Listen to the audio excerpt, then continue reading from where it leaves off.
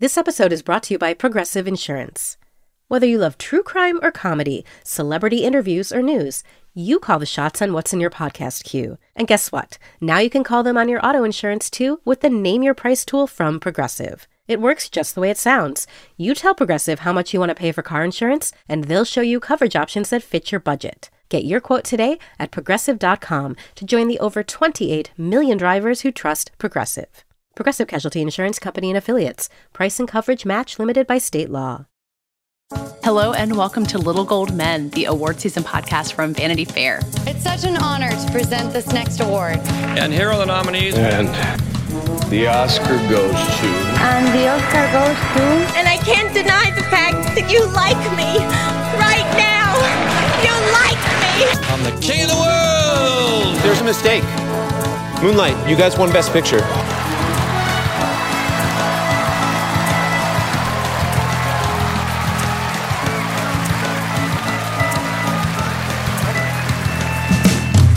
I'm Katie Rich, the deputy editor of VanityFair.com, and I'm here all by myself right now because I'm here to share with you two special interviews we have to share this 4th of July week.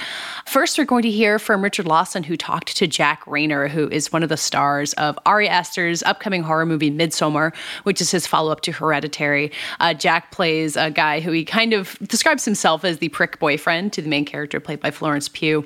But he brings some interesting things to the role, no less because he is a really huge film buff. It's not really a secret Instagram, but he does have an entire Instagram dedicated to all of these old films that he's watching and sharing with people. I'd say that of all of the people we've ever had on the show, he might know more about movies, and that definitely includes all of us. You might recognize Jack from some Hollywood movies like Transformers: Age of Extinction. He was in My Beloved Sing Street. He's an Irish actor who's carved out a really interesting career for himself, and from the way he talks, might have a really interesting career as a filmmaker ahead of him. And then after that, we'll share an interview that I did with Lynn Shelton, who is the writer and director of the new film Sword of Trust. Although with Lynn's movies, writer is a little bit of a misnomer. A lot of her films, including this one, are really heavily improvised. And she did this one with Mark Maron, Jillian Bell, Michaela Watkins, and other people who are really comfortable with improvisation. So they have kind of a story of where it's going to go. The film is a really kind of silly, but a little bit resonant caper about people in Alabama who are trying to sell a sword that is supposedly a clue that the South won the Civil War. And Lynn talks about returning to improvisation after a long period of working in television and making some films that were a little more heavily scripted. And we talked a lot about her work in television. She's going to be directing 4 of the upcoming episodes of Hulu's adaptation of Little Fires Everywhere. She's worked on shows like Mad Men and New Girl and Glow and now Little Fires Everywhere, and has had a really interesting career from someone who started off being described as mumblecore, which is another term we talk about, and has really grown as a filmmaker since then. So we'll listen to both of those interviews, and we'll be back next week with a brand new episode. In the meantime, enjoy them. I'm Rachel Martin. You probably know how interview podcasts with famous people usually go. There's a host, a guest, and a light Q&A.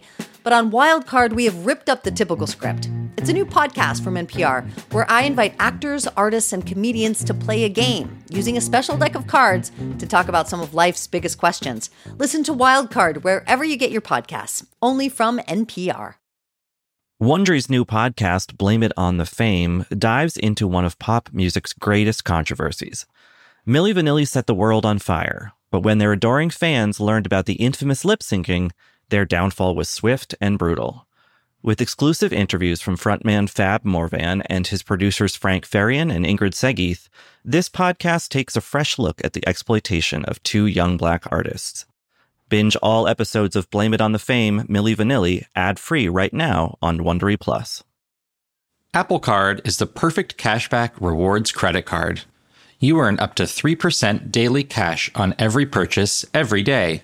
That's 3% on your favorite products at Apple, 2% on all other Apple Card with Apple Pay purchases, and 1% on anything you buy with your titanium Apple Card or virtual card number. Visit apple.co/card calculator to see how much you can earn. Apple Card issued by Goldman Sachs Bank USA, Salt Lake City branch. Subject to credit approval. Terms apply.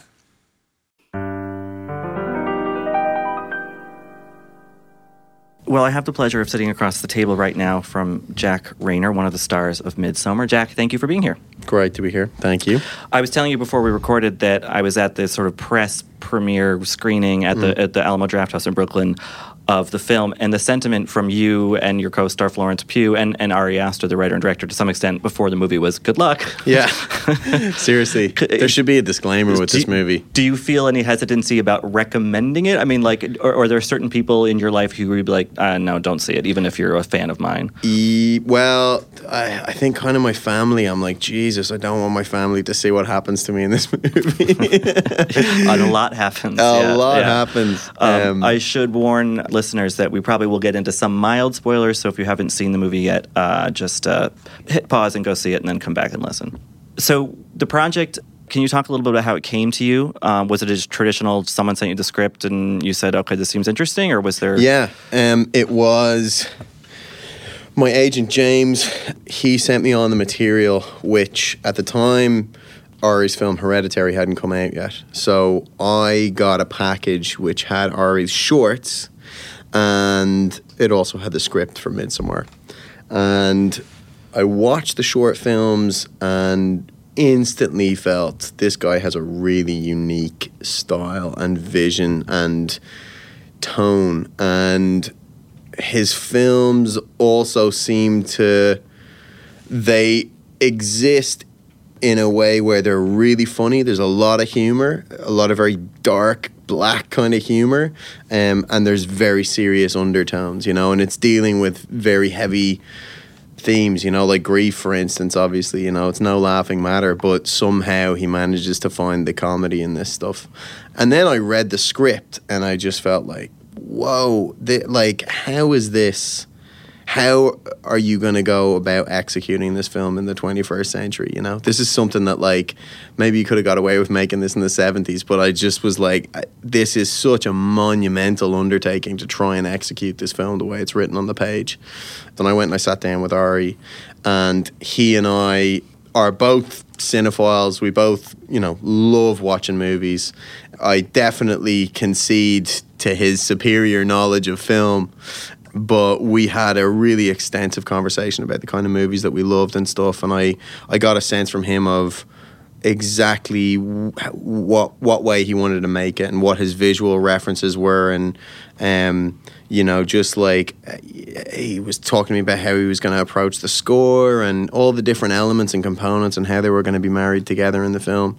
So I was intrigued by it, and I kind of had my take on the character of Christian, and I felt like on the page you could look at this guy as being really one-dimensional, and he's kind of just a bit of a dick really, and is just emotionally unavailable and a little insensitive to his girlfriend who's going through this horrific trauma and grief.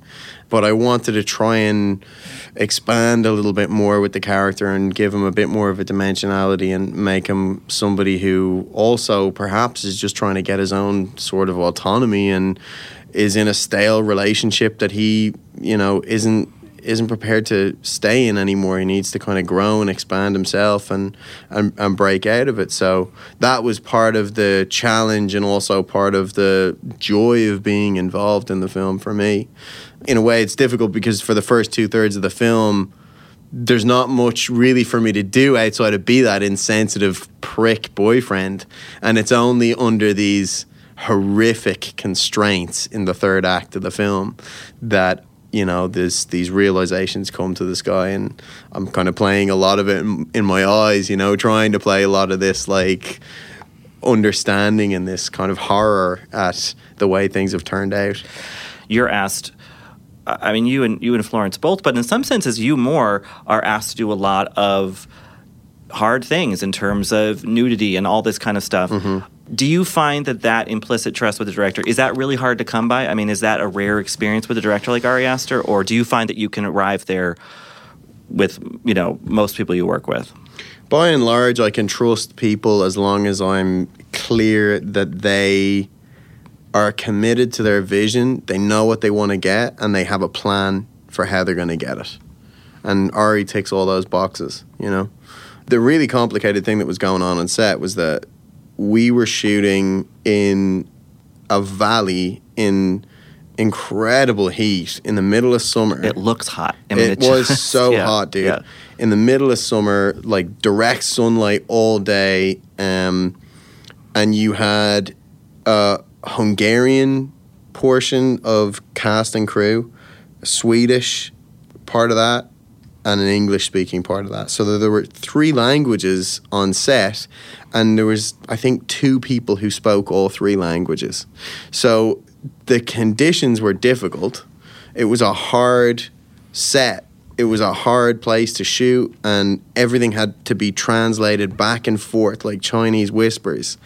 And when everything is being executed in such a precise way, from the cinematography to the blocking of the actors to, you know, like you've got these huge scenes of like these dinner scenes and these rituals and all this kind of stuff. So to coordinate all that was so incredibly tricky. And I think that was tough at times for Ari, you know, and like it meant that sometimes we as a cast could get a little bit frustrated because we were standing around going like, hey, what's going on? When are we going to shoot this? We've been standing here forever, you know what I mean? And he was trying to get his vision across the line to everybody in all these different languages. Right. So, I mean, it was profoundly difficult in that sense.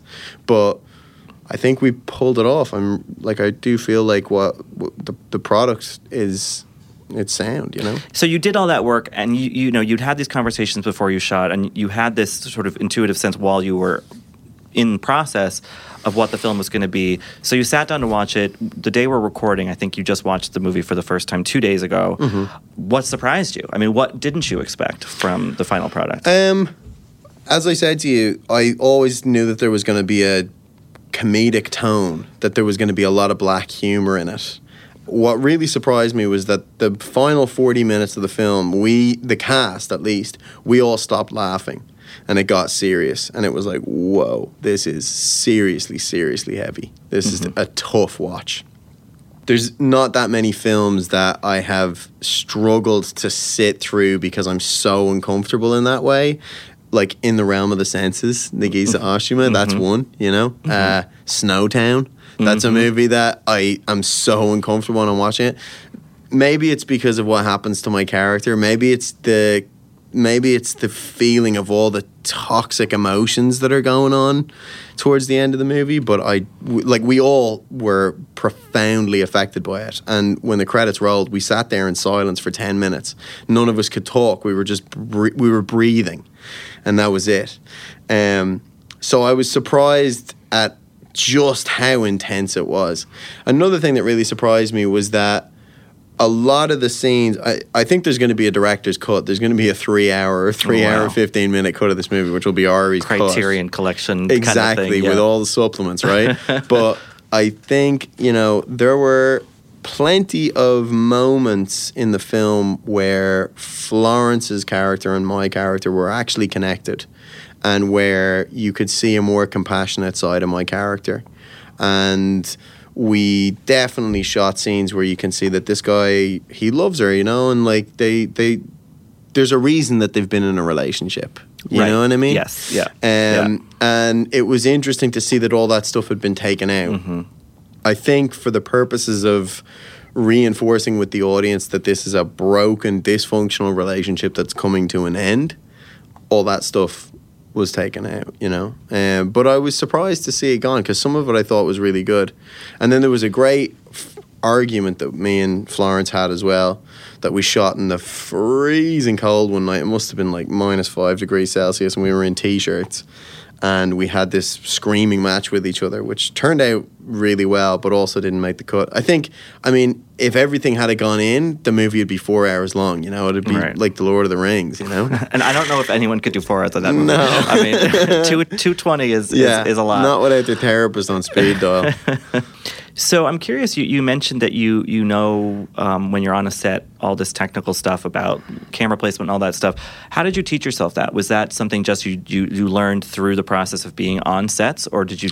Partly through the process of being on sets, having the good fortune to work with some really incredible directors and learning from their styles. I've always played around with cameras. I've, you know, always shot photography and shot video, which I love.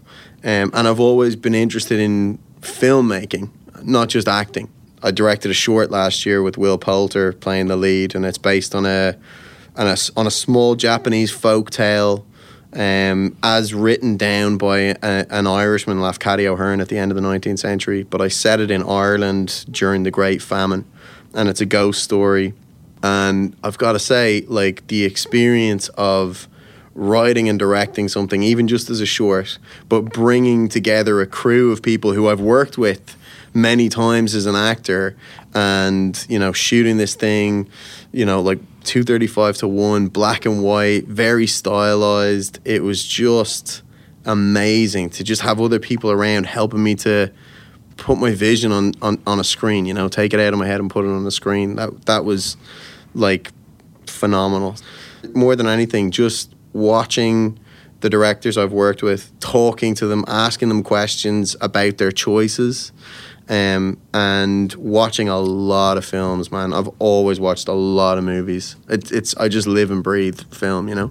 So you mentioned that you're a voracious watcher of films, which brings us to social media. Particularly, it's not a secret Instagram account by any means, but it's a second Instagram account. That's right. That's really devoted to your love of, and this is not like, oh, let's watch, you know, Interstellar and talk about Christopher Nolan. This is like, nothing wrong with that movie, but like this is a very like in-depth, like foreign language, older cinema. Yeah. So can you tell me a little bit about the sort of beginning of this this kind of film buff kind of thing that you're doing? Yeah, absolutely. So I've got this page on Instagram, JR Cinemania. I historically have not engaged with social media at all because I think it's pretty toxic, and I don't care to let people know what I'm eating for breakfast every morning. You know what I mean? Fair. But, you know, I kind of thought to myself, well, if I'm gonna do it, like, I love talking about film, but there's not, especially where I live in Ireland, like in the place that I live, there's not a lot of people who talk about film the same way I do, or who love it as much as I do. So there's only so much going down to the local pub and talking to the farmers who I know about, you know, Sam Fuller movies, or, you know, whatever. So I just decided, right, maybe I can use social media to start conversations about films. And I'm not a film critic. These are not technically reviews. You know, I'm not going on there saying I thought this was shit about this film. It's like, these are films that I love, and I'm writing what I love about them and why I love it, you know? And some of them are not the best films ever, but there are elements of them that I think have a lot of value and have a lot of currency in cinema. So I basically just sat down and I just started to write, and I kind of was thinking, I want to try and introduce people who are interested to things that they might not have seen before, and you know, maybe expand some people's horizons about world cinema and about, you know, classic cinema.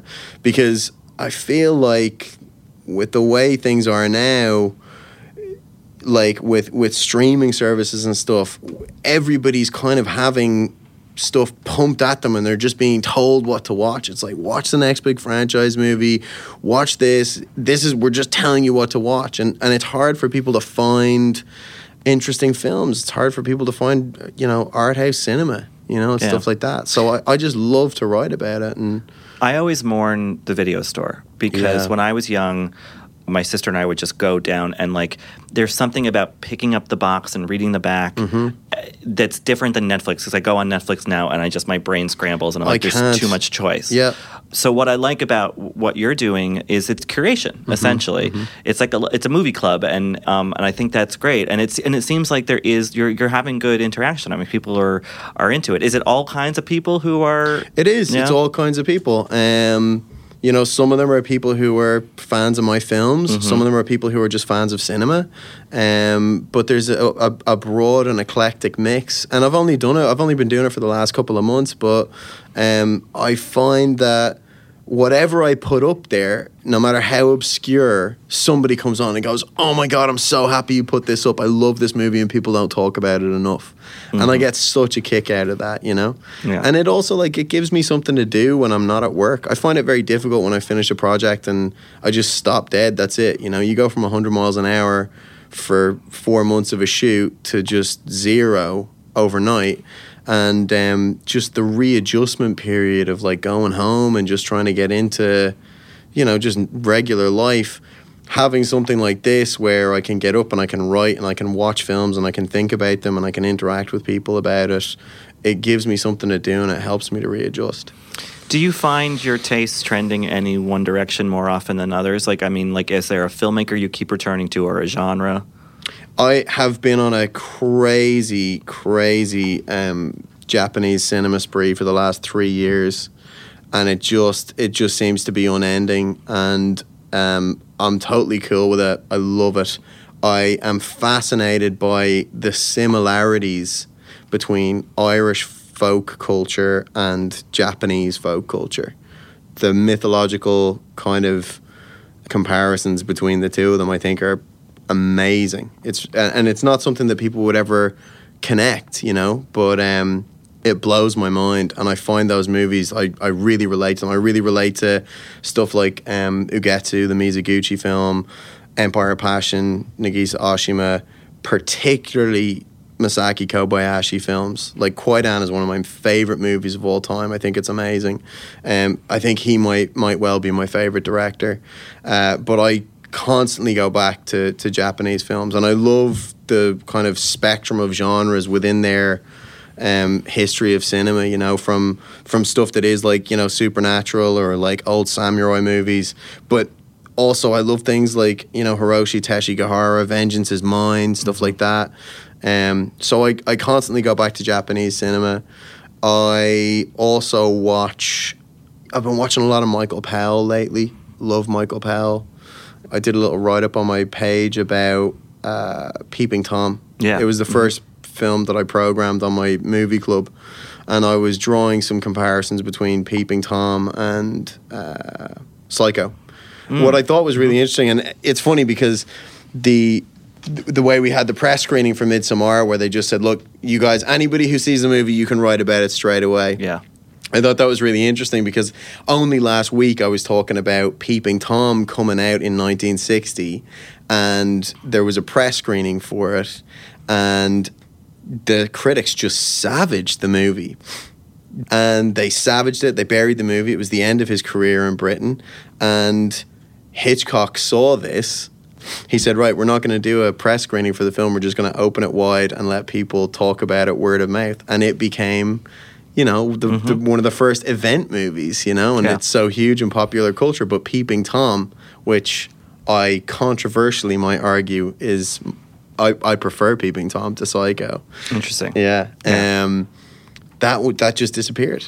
Something I like about what you're doing on your Instagram is that there is a really fraught relationship right now between the film goer and social media and the filmmaker, and you see people pushing back against critics and yelling about Rotten Tomatoes or whatever, and you're using the platform for something kind of good and beneficial rather than trying to create controversy or trouble, you know, which I think, you know, so it's a good example that this stuff can be used for good once in a while. Cool. Dude, that's so great to hear, honestly. No, I definitely encourage people to seek that out because it's really fun. And you do live broadcasts, is that right? I do live broadcasts. So with this movie club that I have, I'm just programming movies every week. Yeah. Tomorrow I've got to do a live broadcast about Sonatine by Takeshi Kitano, which is dope. I don't know if you've seen that one. I haven't, no. Oh, it's great, man. You got to check it out. Okay. So I just, I'll put on a movie every week, and then on a Thursday I'll just, you know, do a live broadcast for 10 or 15 minutes and talk about the film, what I like about it, take some people's questions. I love that. You've got to start programming at Alamo Draft Houses. You come see the Jack Reynor series maybe someday. The ArcLight or something. Yeah. Well, in the meantime, you're going to be riding the Midsommar wave, which is very exciting. I think people, this is going to air the week that the film comes out in the United States. I think people are going to be really taken with it, and I think it shows your commitment to the project shines through. So congratulations on that. And Thanks, we can't wait to see what you do next, and we'll see you on Instagram. Jack, thank you so much. Thank you very much for having me. Hi, I'm Jeremy Larson, the reviews director of Pitchfork, and this podcast is supported by Pitchfork Music Festival.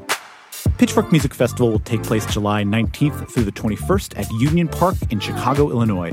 This year's lineup features Jamie XX, Alanis Morissette, Black Pumas, Carly Rae Jepsen, Brittany Howard, J. Paul, Muna, Jessie Ware, 100 Gex, and many more. The festival also features diverse vendors as well as specialty record, poster, and craft fairs, and works to support local businesses while promoting the Chicago arts and food communities as a whole. For more information on tickets and lineup, visit pitchforkmusicfestival.com.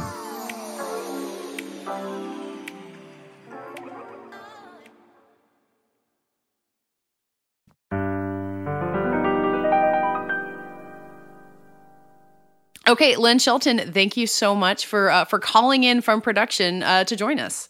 You're very welcome. Thanks for having me. You were giving interviews for your last film and saying that you were kind of hinting at what you're working on and saying it was something that would get you back to improv. And I'm curious if that was kind of the animating idea behind the project, that you wanted to do improv and it kind of grew from there, or what started you down this road? Yeah, there were a few seedlings that, I wanted to put in the ground all at the same time to grow into a hybrid tree. I don't even know what I'm saying. There are a few points of inspiration.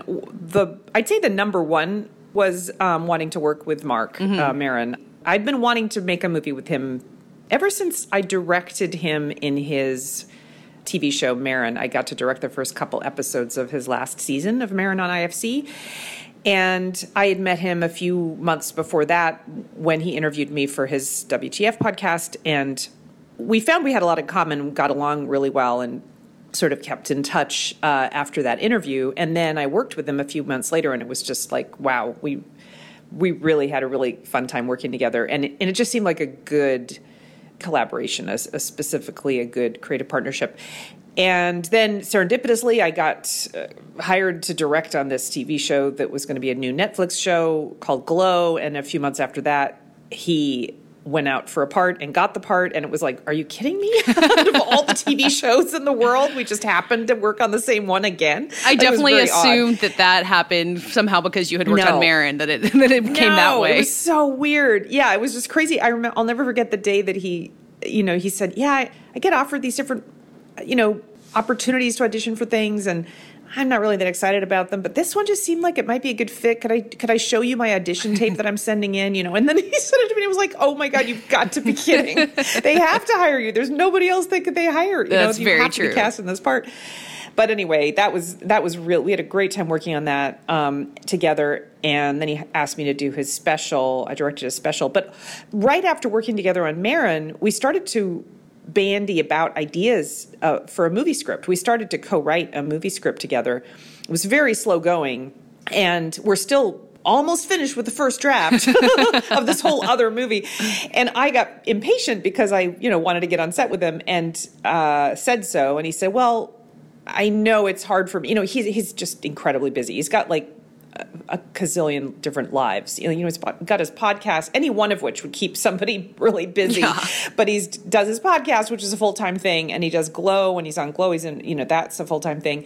And then he does all this stand-up, and he's like out of town half the time because he's on the road. So he's got a lot going on, and it was just hard to really keep a consistent co-writing schedule where we could actually get together and write. So anyway, he said, if you really want to get on set with me more quickly, just write another role for me. I'll give you a couple of weeks and we'll make, this other movie. Yeah. So that's what I did. So I was like trying to cast around, trying to think about what kind of movie I wanted to make with him. And I knew that I wanted to return to improv. So I really wanted to go back to that kind of way of working, which is extremely stressful on set because you're basically writing the script, or a good portion of the script, dialogue anyway, on set. Yeah. And that's terrifying. And if you only have 12 days to shoot it, like we did this in this circumstance, it's really stressful. And so it's like a terror that you miss. Like you had 10 years away from that terror since your sister, and you're like, oh man, I just want to be scared like that again. Exactly. Well, and there's a certain quality of performance that you can only get in that mode. Yeah. It's really difficult to replicate it by writing dialogue and then finding people who can really. I mean, it's possible. There are actors who can just take written words and just alchemize them into words that sound like a real person would say them. It just sounds like it's just coming out of their mouths. I mean, it's possible to do, but it's just really hard. And it's also just this. There you get these really fun surprises because people genuinely have to be in the moment.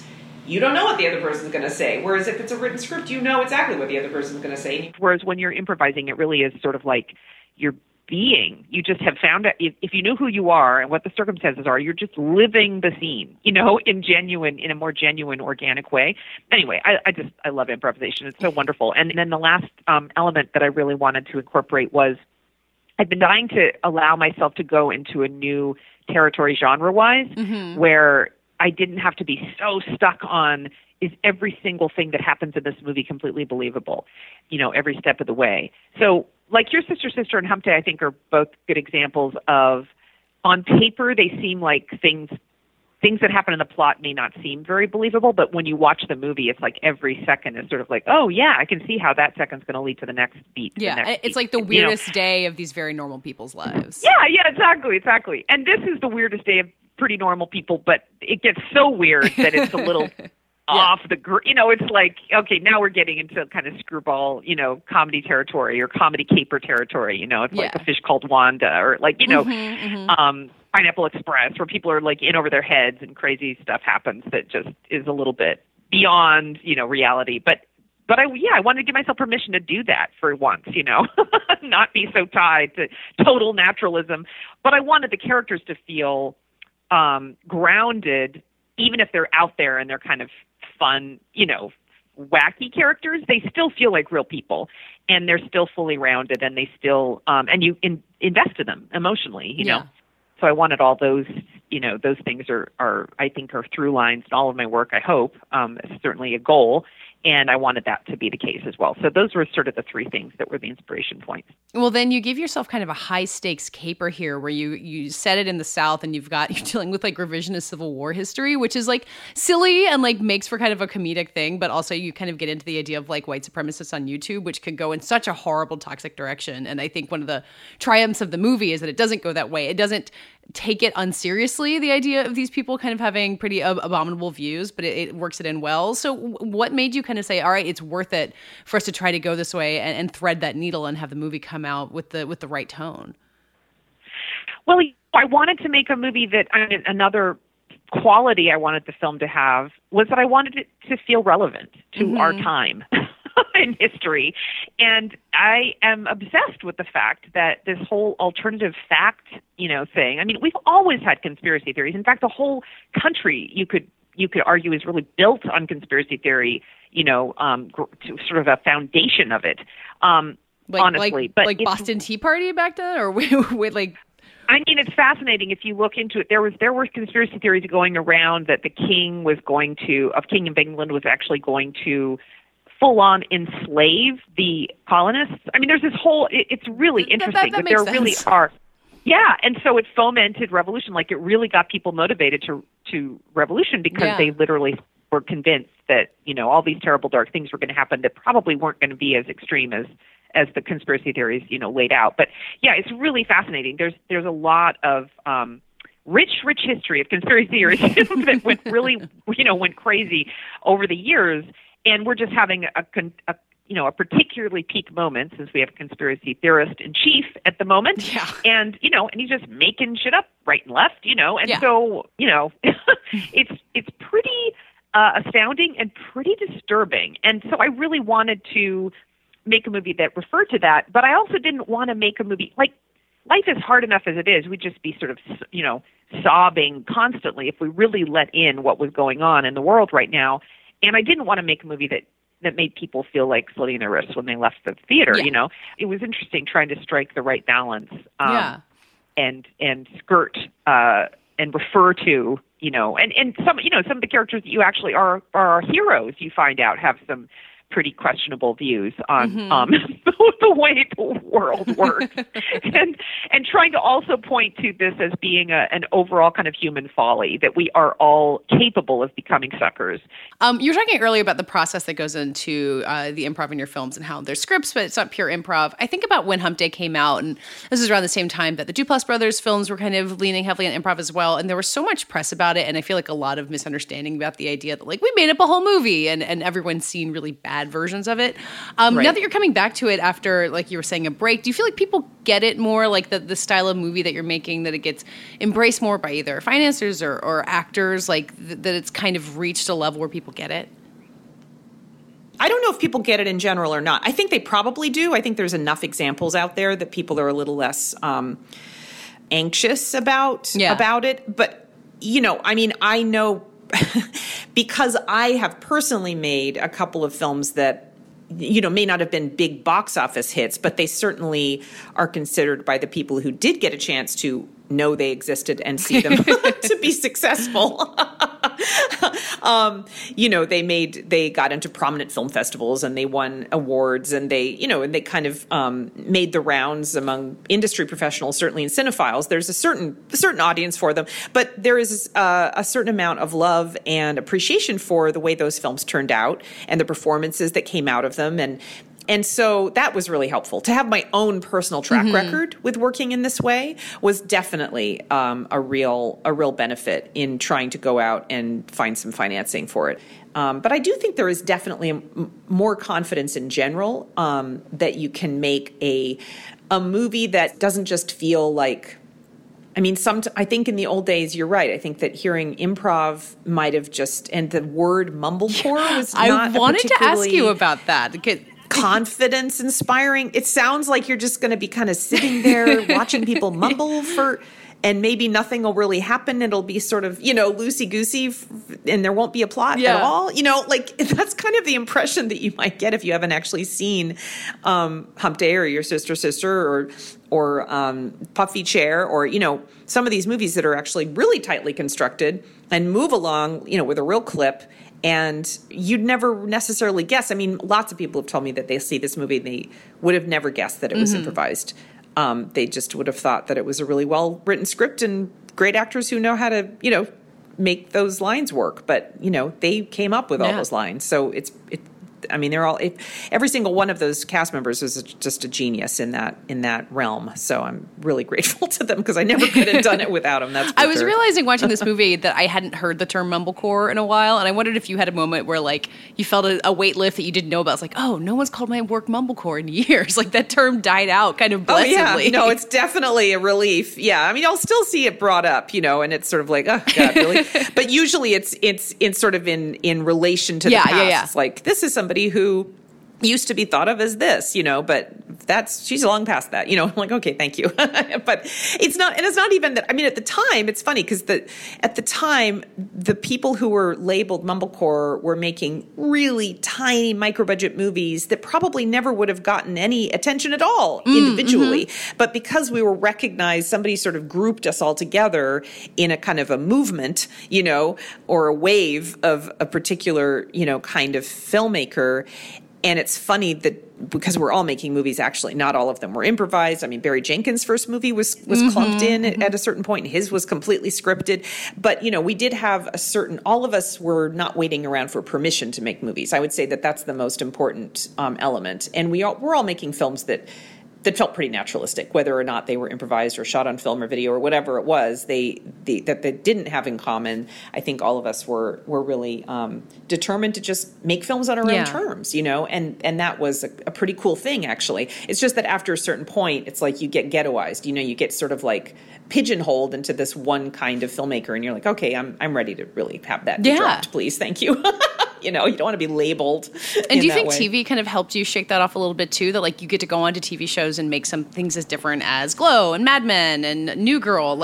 You can kind of show within the context of a TV show, oh yeah, I can do more than improv or quote unquote mumblecore. Yeah, for sure. And I made a few movies that were not, outside in Laggies and Touchy Feely, my film before Laggies. Those were all, there was a little bit of improvisation in Touchy Feely, but the vast majority of it was probably 80% scripted.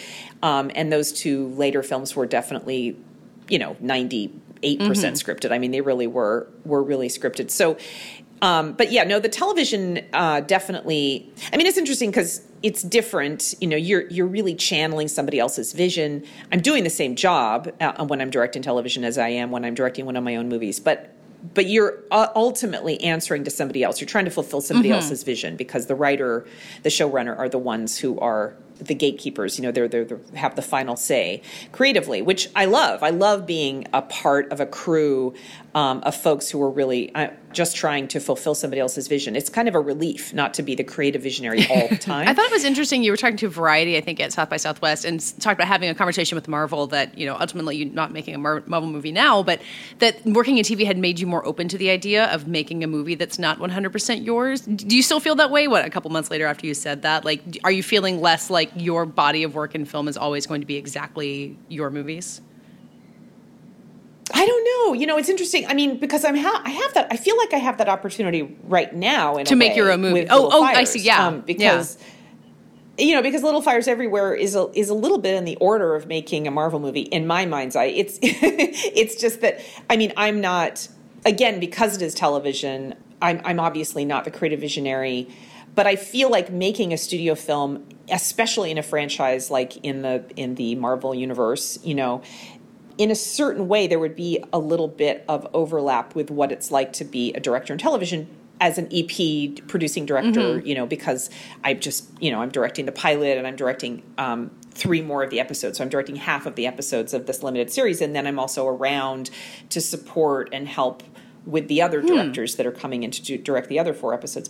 So, I definitely have an influence creatively, but it's not my baby, right? So I am, again, I'm here to fulfill the vision of Liz Tigelaar, who is the showrunner, and then the producers, I'm Kerry Washington and Reese Witherspoon, and they're producing partners, so I'm here as a conduit kind of for their vision ultimately, and then I bring my own creative filmmaking tools to the occasion, but I'm not the creative visionary. Now, if I was making a Marvel movie, it's a movie, so I would definitely have a slightly different role in that I would be more of the creative visionary, but it would have to be within the realm of that universe, and so many things that would have to be referring to other films that they make and the through line of the characters, and there are just it would just be a lot more collaborative an experience than me willing a small film into existence, from my own strange, seeds, and asking Mike O'Brien, to co-write it with me and let's make something really silly and fun. And it would just be a very different kind of experience, I think. Thinking about when you first directed an episode of Mad Men in, I think, 2010, the amount of opportunities like this, something like Little Fires Everywhere wouldn't have been happening back then. There's so many different opportunities in TV now. So it's it feels like watching from the outside, you kind of watch television grow and say, why not direct Glow? You're on the morning show. There's so much out there to work on. Oh, it's where the creative and financial capital is right now. It's really, not that movies aren't still being made, but there's so much more attention and credibility now that the television gets, and deservedly so. It really is the new cinema in a way. It's like a whole new wave of cinema is happening on television. It's just look at Big Little Lies. The roster of movie stars, and the same with this. That's, it's nuts. The talent, the star quality of the folks that are now doing television. It's just, there's absolutely zero stigma. In fact, quite the opposite.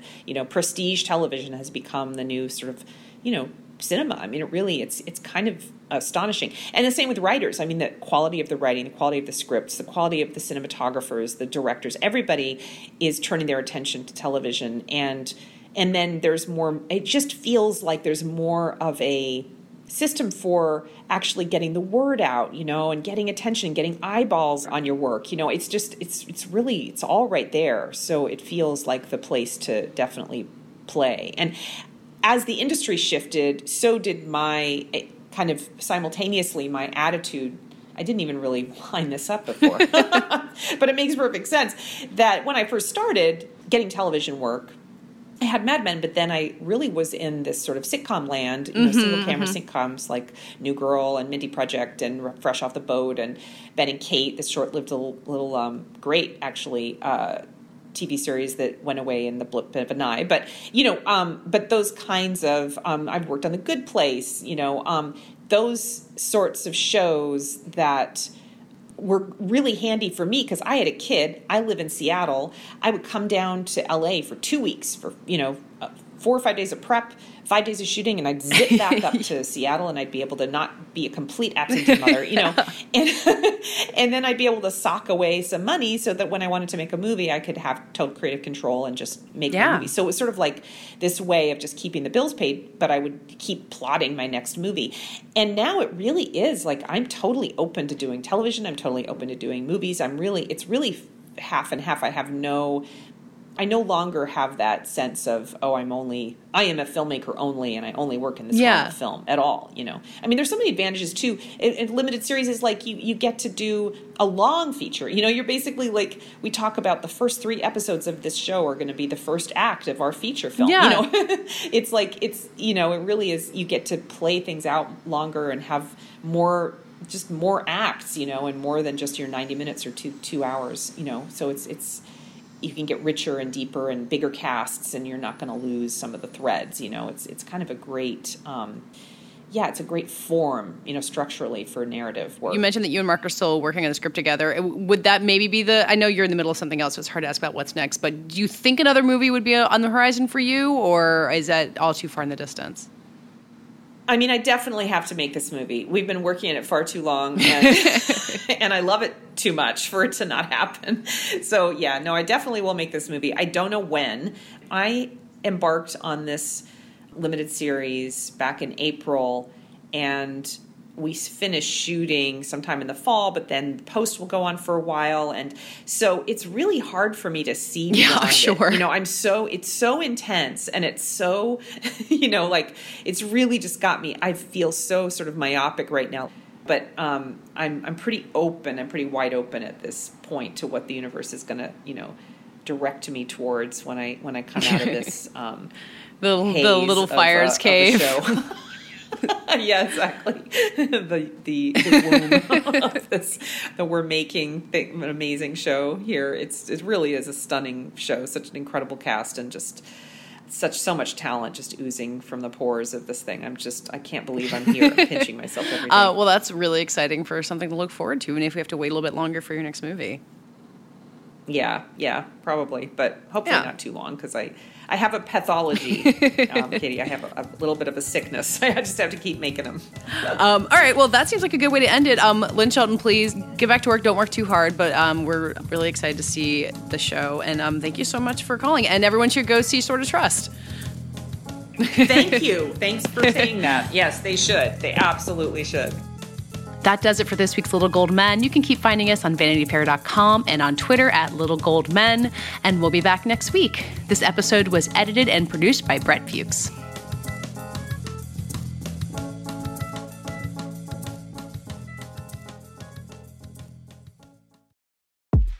The Run Through with Vogue is where you'll meet all the most exciting people in fashion and culture. I am Fran Lebowitz, who should be the mayor of New York. We all support that. We support that. Very nice.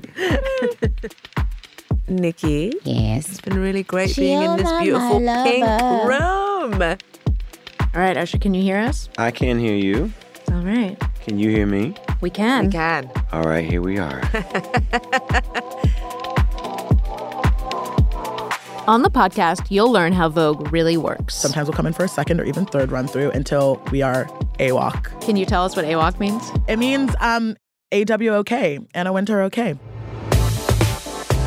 I'm Cho Minardi. And I'm Chloe Mel. And we're the hosts of The Run Through with Vogue, where fashion and culture collide. Join us. It's AWOC. Listen and subscribe wherever you get your podcasts.